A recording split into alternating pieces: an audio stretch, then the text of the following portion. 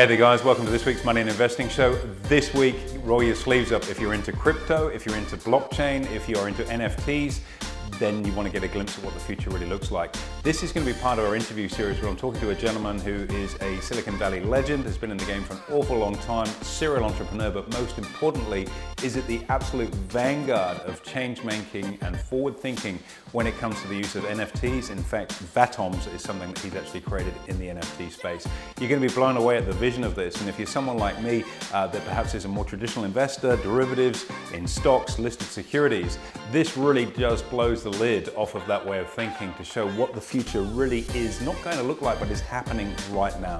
Take as many notes as you can. There's a huge amount of ground to cover. I know you're going to love this. See you on the other side. Okay, guys, welcome to Money and Investing. And this week, I'm very, very privileged to have a wonderful guest, Eric Pulia.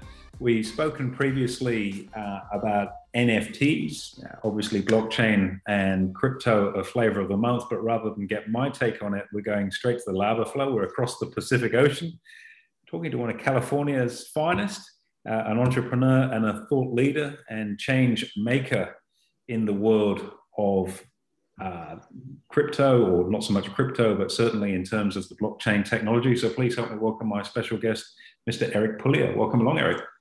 Thank you. So happy to be here. So you're joining us live from over in the US. Tell us a little bit. I mean, obviously, the big news everywhere is Bitcoin is doing this and that, but I think that might be a bit of a Trojan horse for the real game in town, which is, of course, the underlying technology. What's your take on it? Well, we certainly think so. I mean, the underlying technology is extraordinary. The idea of a blockchain has been around for quite some time now, which now gives us enough time to know that it has not been broken. Like the theoretical security aspects of a blockchain, of what it creates in terms of the inability to have a double spend of a coin or of an entry in a ledger.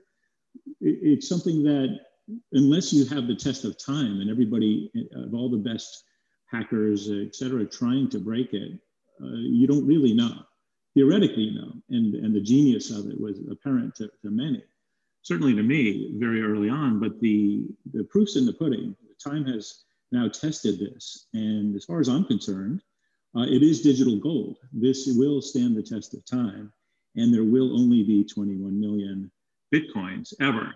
So unlike printing currency from say a fiat type of monetary value, you really have something here where you know with great transparency how many there are and how many there's going to be.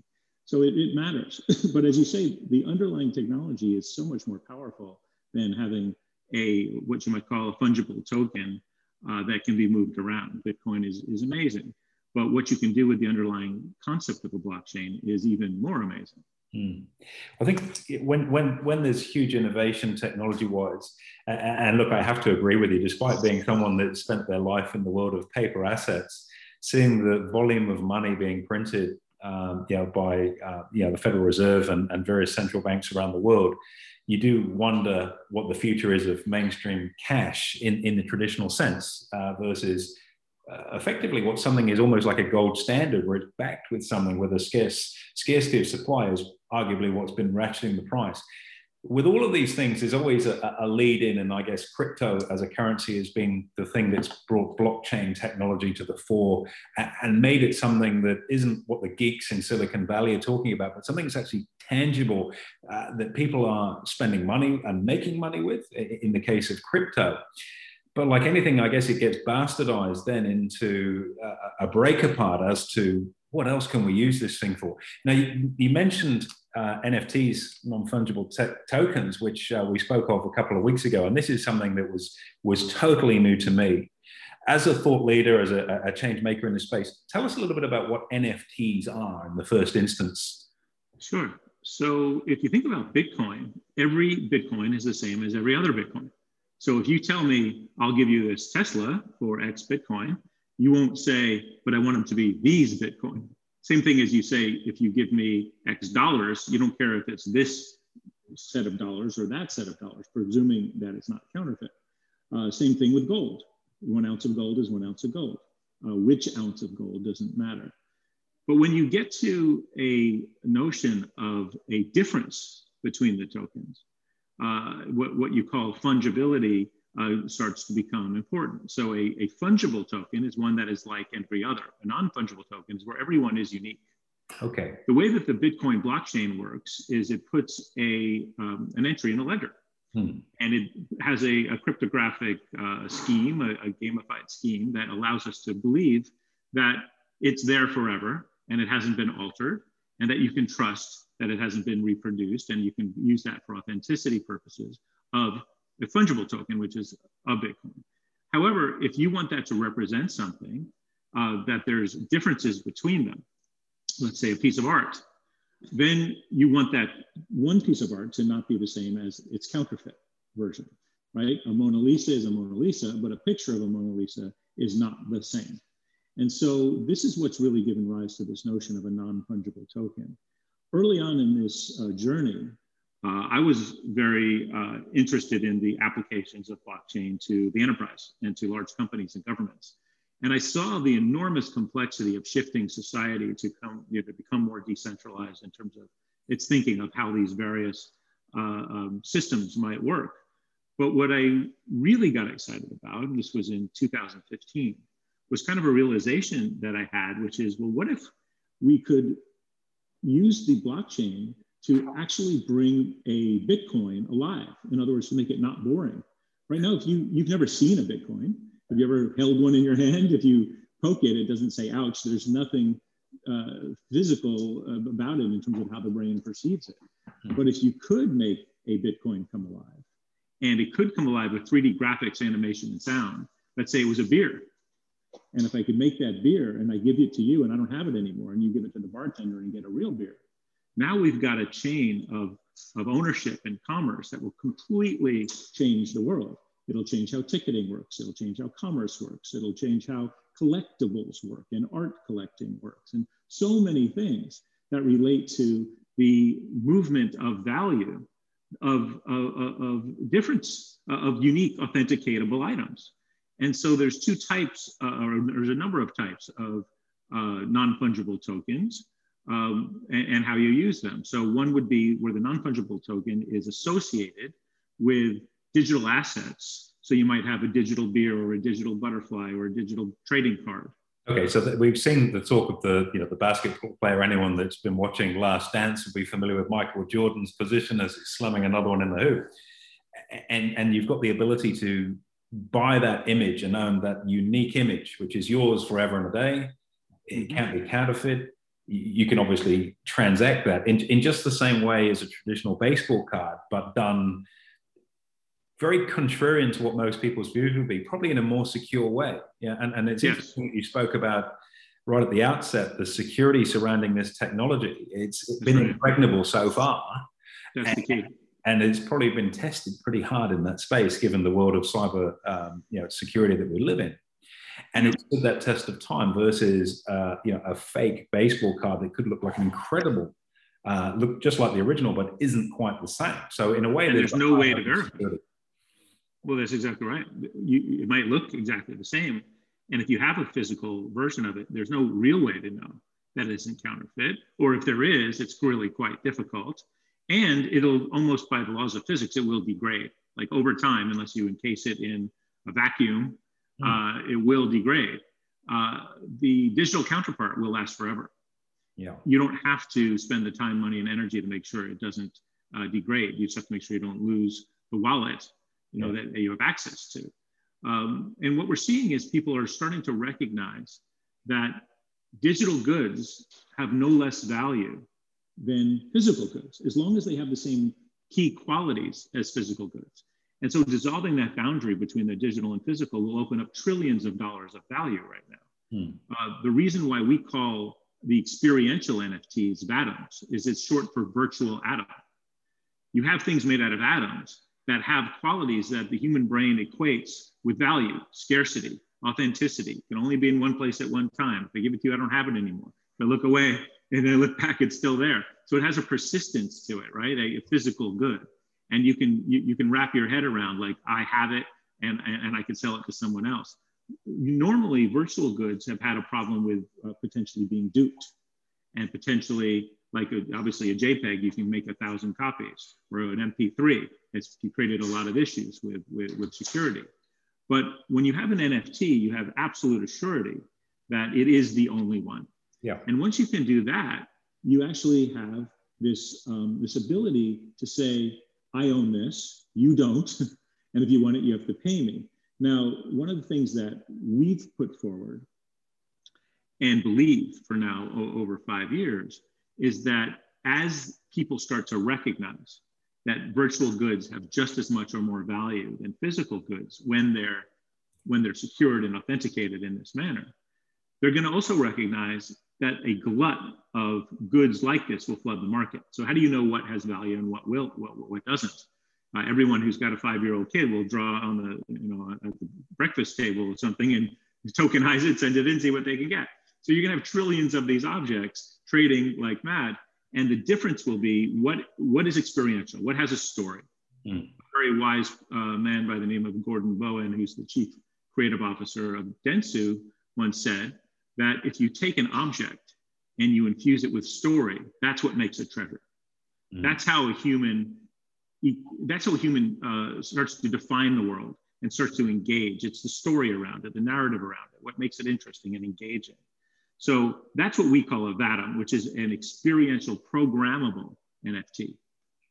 Let's circle back on that in just a moment, because there's a big demographic shift, I believe, too, that type of experiential thing appeals to. And just step back to it for a moment, talking in regards to NFTs, about the preservation of the good itself. Now, as an investor, and my game is investing, that's what I do, and we advise people on that, obviously. People often pick up collectibles as a store of value, not to look at them or enjoy them. In Australia, for example, the regulations, if you collect art within your retirement fund, is that you can't hang it on the wall. It's got to go in a vault to meet the investment purpose, as opposed to you enjoying it. And if you sell it, you make money, and so be it. One of the arguments against this kind of thing is, okay, you don't get to enjoy it, but in that context, you don't get to enjoy investment assets if it's in your retirement fund here either. It's sort of away locked in a vault. So having something that's not in your hands, a non-tangible, so to speak, is really no different from an investment perspective. Well, it is a bit different in that you can enjoy it. When you take a physical asset, as we were talking about, it can degrade. And if you think of it as an investable asset, therefore, if someone backing you, they say, we'll put it in a warehouse, where you can't enjoy it. And the only reason for that is that it doesn't degrade. If you have a digital asset. On that too, the security of a digital asset is brilliant. I mean, I just saw the other day in the UK, there was and it broke my heart. I love cars, that's one of my weaknesses. And there was a warehouse of very rare collectible cars that was destroyed in a fire. And it's gone, and you can buy another car, but you can't buy Keith Richards' 1974 Ferrari Dino. It's gone. It was a one-off, it was unique, and it wasn't safe. And I guess, again, there's a huge shift in belief systems that sometimes things that are online can be far safer than something that's in a warehouse somewhere. Well, that's right, and more experiential. So if it's in a warehouse, obviously, by definition, you have to move your meat body to the atoms. If you have something made out of atoms, virtual atoms, then you can actually display it in augmented reality in your room, and you can see it, or you can put it up on your big screen TV and you can display it, for your enjoyment. Or more importantly, as we're starting to find, you can interact with it. These objects are not just depictions of something. There's something that, as I said, like when I started this conversation, I said, you've never seen a Bitcoin. You can't poke it and it says, ouch. You can poke an NFT and say, what the heck? Poke your back. These things can actually move. They can combine and uncombine. If it's raining, it could hold an umbrella. If your favorite baseball player or I guess rugby, where you're coming from, has a great day, suddenly he could be holding a Coca-Cola, and you could take the Coca-Cola out of the NFT, bring it to the convenience store, and get a real Coca-Cola. So these things are not only non-fungible NFTs, non-fungible tokens, they're experiential in the sense that they change state based on real-world events, stock prices, weather, baseball, whatever. They can change by combining and uncombining. They can actually change by interaction with them. And you can have Easter eggs and surprising things. So for instance, if I gave you a hamburger and you say, well, that hamburger can be redeemed for $4. So you might sell it for $4. But you can also think, well, this is not just a normal hamburger, it's an NFT. I can actually plant it in a hamburger pot and with magic water, and I can grow it and create a virtual farm. So the point is that they're highly programmable instruments of engagement, not just instruments of speculation. And that's what's going to create trillions of dollars of value. Not that the market's going to be flooded with every possible doodle that someone can make and see what people will buy it for. It's that people are going to unleash formerly dormant imagination on what these things can be and become. And that's what we're about to see. This is fascinating, and I know for a lot of our followers, it's a head spin, and I guess that's why we've come to the volcano and right to the head of the lava flow rather than trying to create the narrative around this. And I really appreciate your insights and the energy just coming through listening to this. It runs in your veins. It's fascinating to really be party to hearing this. The underarching technology with blockchain and the ability to trace or follow revenue lines or the ownership of the asset.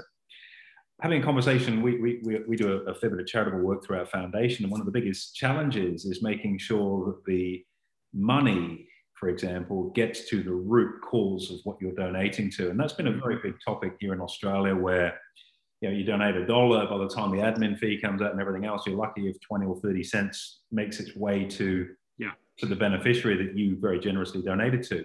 How do you see this kind of technology playing out, for example, in that context to be able to provide a solution? Well, really, it'll make a fundamental impact. When you're talking about moving fiat currency in its current form, first of all, it's much harder to track. It hits a number of intermediaries that all take a piece. You can do a piece for the bank that moves it, the bank that receives it, the intermediaries that move it between the banks, the people that then get it and then move it to the next place, verify this and that, the other thing. By the time you're done, everybody's taking a cut of this thing. And there's also opportunities for other people to intervene with all sorts of rules and regulations, but also just functions, right? When you have a direct relationship between the giver and the receiver, the sender from one wallet and the receiver in another wallet, a couple things happen. First, with fungible tokens, you cut out the middlemen and you have much lower fees, and you can send that money, which is why there's an enormous amount of activity in the blockchain space around international remittance. The huge amount of money that's being sucked out of the system by intermediaries can be given back to the people who need it most. Most of the money that moves between, say, US and Mexico or US and South America is not just going for corporate purposes. It's going to people who need it, who actually are getting money taken from them for sustenance. So this is really important technology to get the money, as you say, for charitable purpose where it goes. But now you can go one step farther with an NFT. Remember, an NFT is not money is money. It's that this money is different than that money. So now I can manifest it visually. So if I know that your story, think of story again, your story is that you can't get to school because you don't have bus fare. And this guy's story is that he needs school books. And this guy's story is that he needs food. So now you can put policy and visualization around the money. I can send you school books, which can be used for these purposes, but not for that.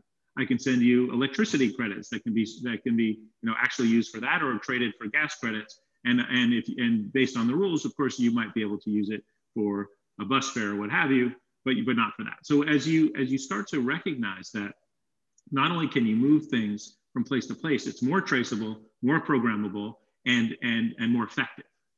Okay, so you can probably hear the cogs ticking in my head from way over there. If you took this forward further and think about, say, a welfare system, and obviously the welfare system in the US is somewhat different to that here in Australia. But let's say you're in a position where you're unemployed and you're receiving a benefit. So you would be able to pay, for example, benefit in this format to say you can use this for food, for electricity, maybe not for tobacco, not for alcohol, not at the casino, and various other, maybe more illegal things that you may do with that money.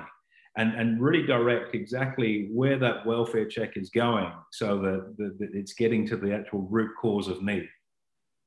That's exactly right. The most important aspect of that is not only the programmability of money, but the fact that you're giving it to a wallet owned by a person who has the wallet, not necessarily a person who has a traditional identity profile. Very hard to get things to people who don't have an identity, right? Be able to distribute identity that is owned by the individual in an extremely democratized manner and a safe manner is really one of the more important things about blockchain. Blockchain-based identity ultimately will be the most important aspect of the blockchain revolution. Once we can distribute that to everyone, which means that you're a person. I don't care if you're a person in Zimbabwe or a person in South America or a person in New Jersey, you're a person.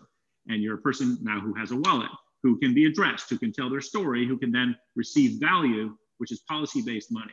Now, because you're also a person, this is something that I think is important for your listeners to understand. You're also now participating for the first time in the global economic system. You've been disenfranchised as a kind of huge percentage of the world. We're now bringing you into that global financial system to be able to participate in, not only as a receiver of, let's say, charity, but as someone who can now pay for things with microtransactions, become an entrepreneur, get loans, even earn interest. The decentralized finance trend is where trillions of dollars will be made in the next, I would say, 5 years, and not a small portion of that in half that time. This is going at a faster exponential curve than I've ever seen in my lifetime.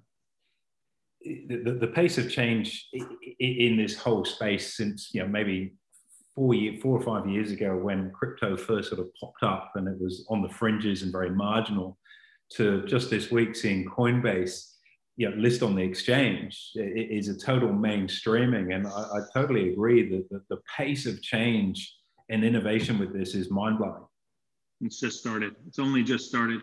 And if you want to find the origins of some of the reasons for this and why we're so clear about where it's going, a lot of this is reproducing the existing financial system, just doing it without intermediaries, but with the same need for KYC, for adhering to regulatory constraints, for making sure that there's no fraud.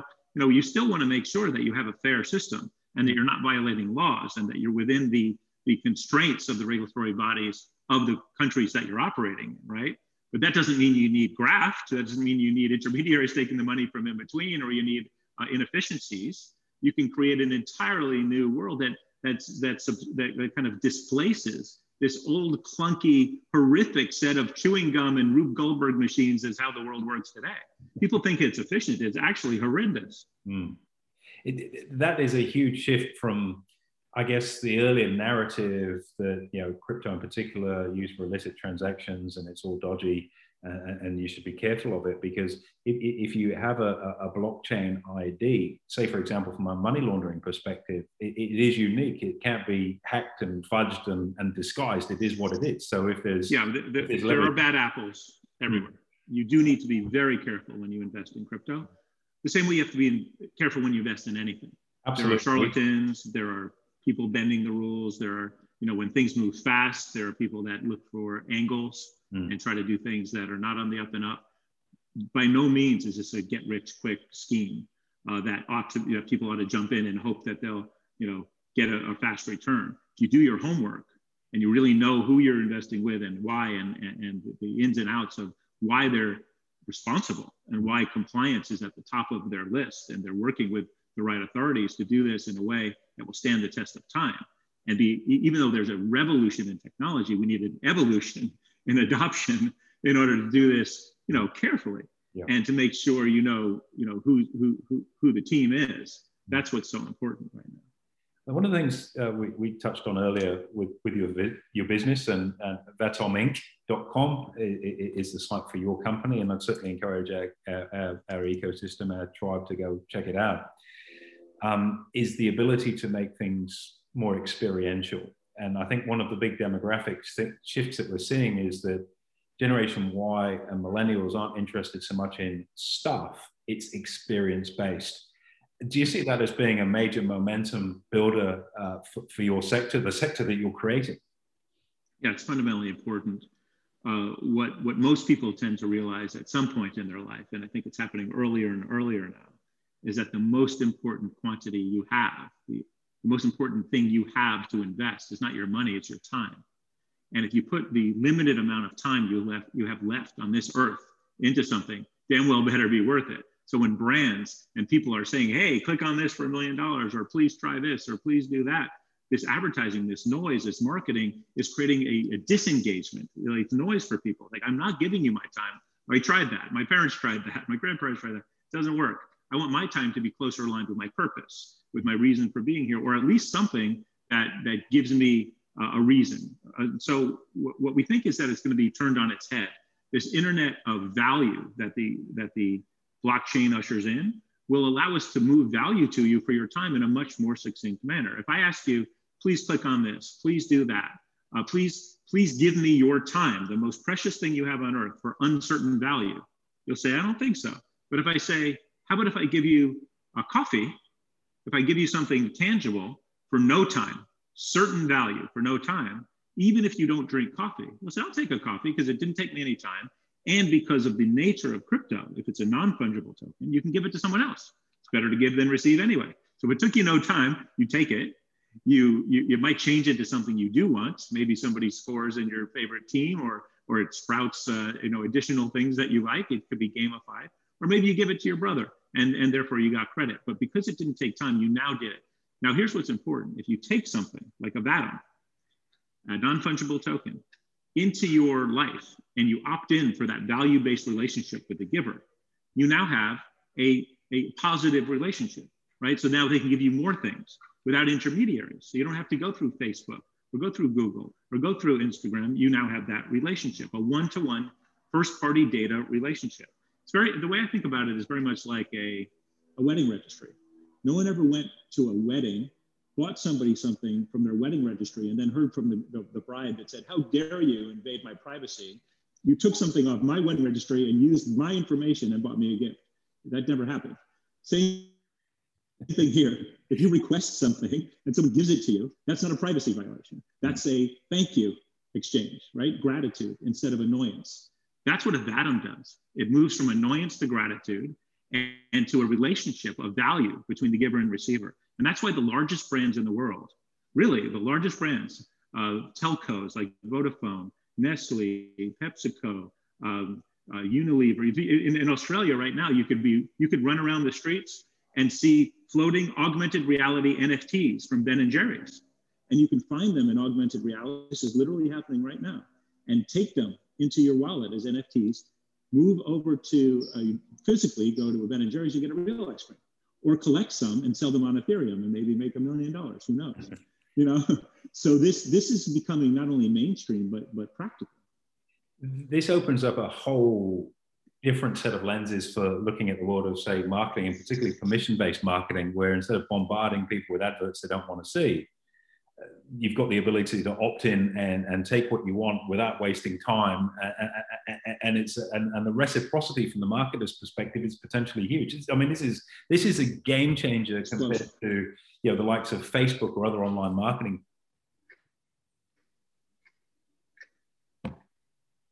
There you go. It's the future of human engagement,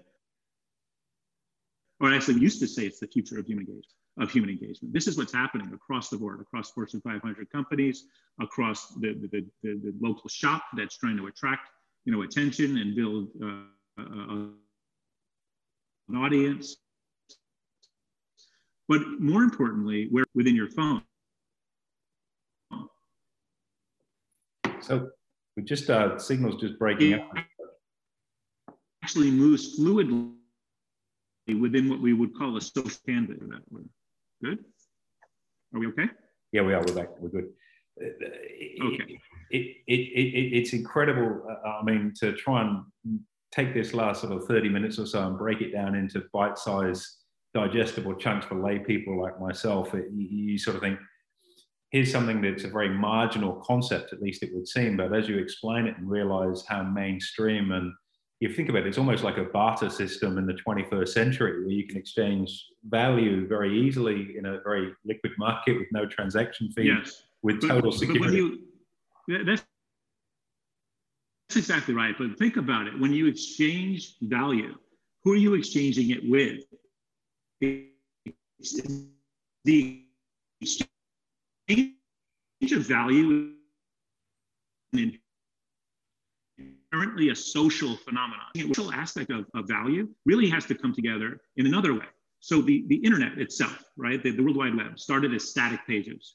It was just an HTML markup language. Then they became dynamic and interesting and more engaging. Then you were able to do commerce. You're able to do semantic understanding of what you're writing and AI-driven pages. The next generation of the internet, the evolution of where the internet of value comes, is what we call spatial web.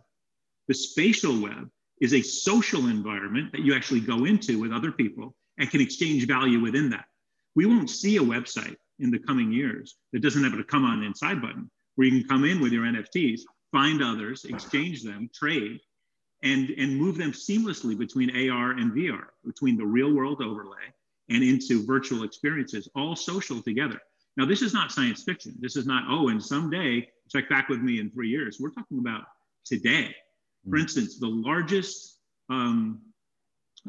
confluence of advertisers and media people in the world is the Cannes Lions. That's where they give out the main awards and where everyone comes together and says what's next. That's happening in this type of environment this year with NFTs, with virtual reality, but in a type of virtual reality we call spatial web. This is part of what VATAMS promises, but it's part of what VATAMS is delivering today. That's why we're so excited about this, is because after 5 years, we're seeing the entire world adopt it, and it's just it's just an avalanche.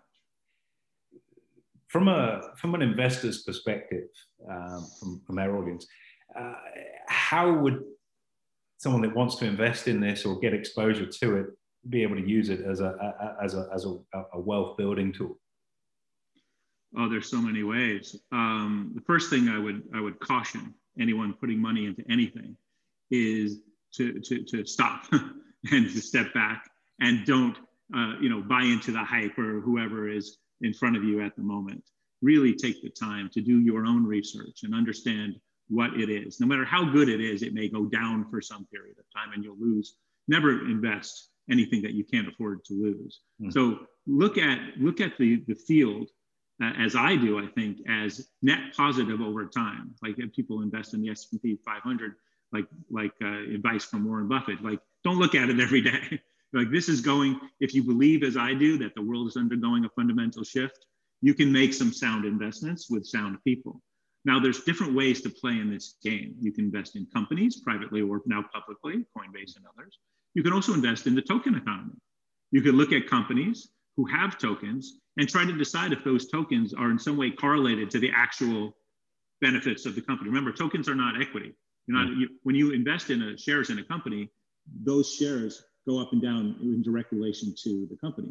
Tokens are really go up and down based on something we call token economics, which is their scarcity and sentiment value. It's similar to stocks in that way, but they're really very different. They're not securities for the most part. They are assets that are used, utilities within the ecosystem of a blockchain community. And so if you can really understand that and find tokens that are associated with companies you believe in, very often over time, in my opinion, you might do well there as well. But primarily, I think the right thing to do is to look for companies and management teams that align with your philosophy of what you know and what you believe is going to be the way we live, the way we interact with each other and the environment.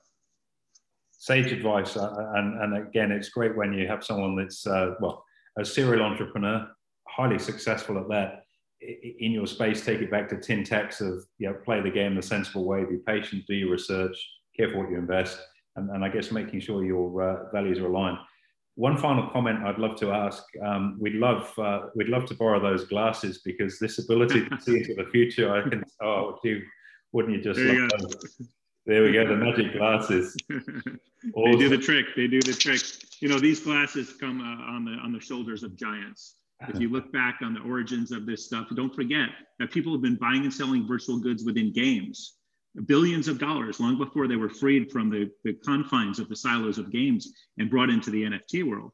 People, great, amazing pioneers, geniuses like Brock Pierce, who really pioneered the world of buying and selling goods within games, and then drove that into the blockchain revolution as one of the leaders there. Or people like Craig Sellers, who actually recognized that the standards around blockchains would not do it. Like you could not actually trade a non-fungible commodity on Bitcoin, and brought something forward called Mastercoin that was the beginnings of what all of us stand upon. So we stand on the shoulders of giants and we thank them, but it's getting pretty tall up here right now. It's a lot of fun. I can well imagine, and very modest you are too. We appreciate that. Eric, thank you so much for sharing everyone's most precious commodity, and particularly yours. I know how busy and time-torn you can be. To spend 40 or so minutes explaining this through your lenses, and the pretty good lenses I might add, is really invaluable for our tribe, and I sincerely thank you on their behalf. And we'll all be watching, hopefully not from the sidelines, but as participants in this virtual world. And you never know, we might send you over a virtual Budweiser or something like that. So thank you. Please do, and I'll send you interest. Thank you very much for your time, Eric. Much appreciated. Okay. Have a great day. There you have it, guys. NFTs taken literally from the head of the lava flow. Hope you enjoyed this. Make sure you give us a review and a rating, and we'll see you next week.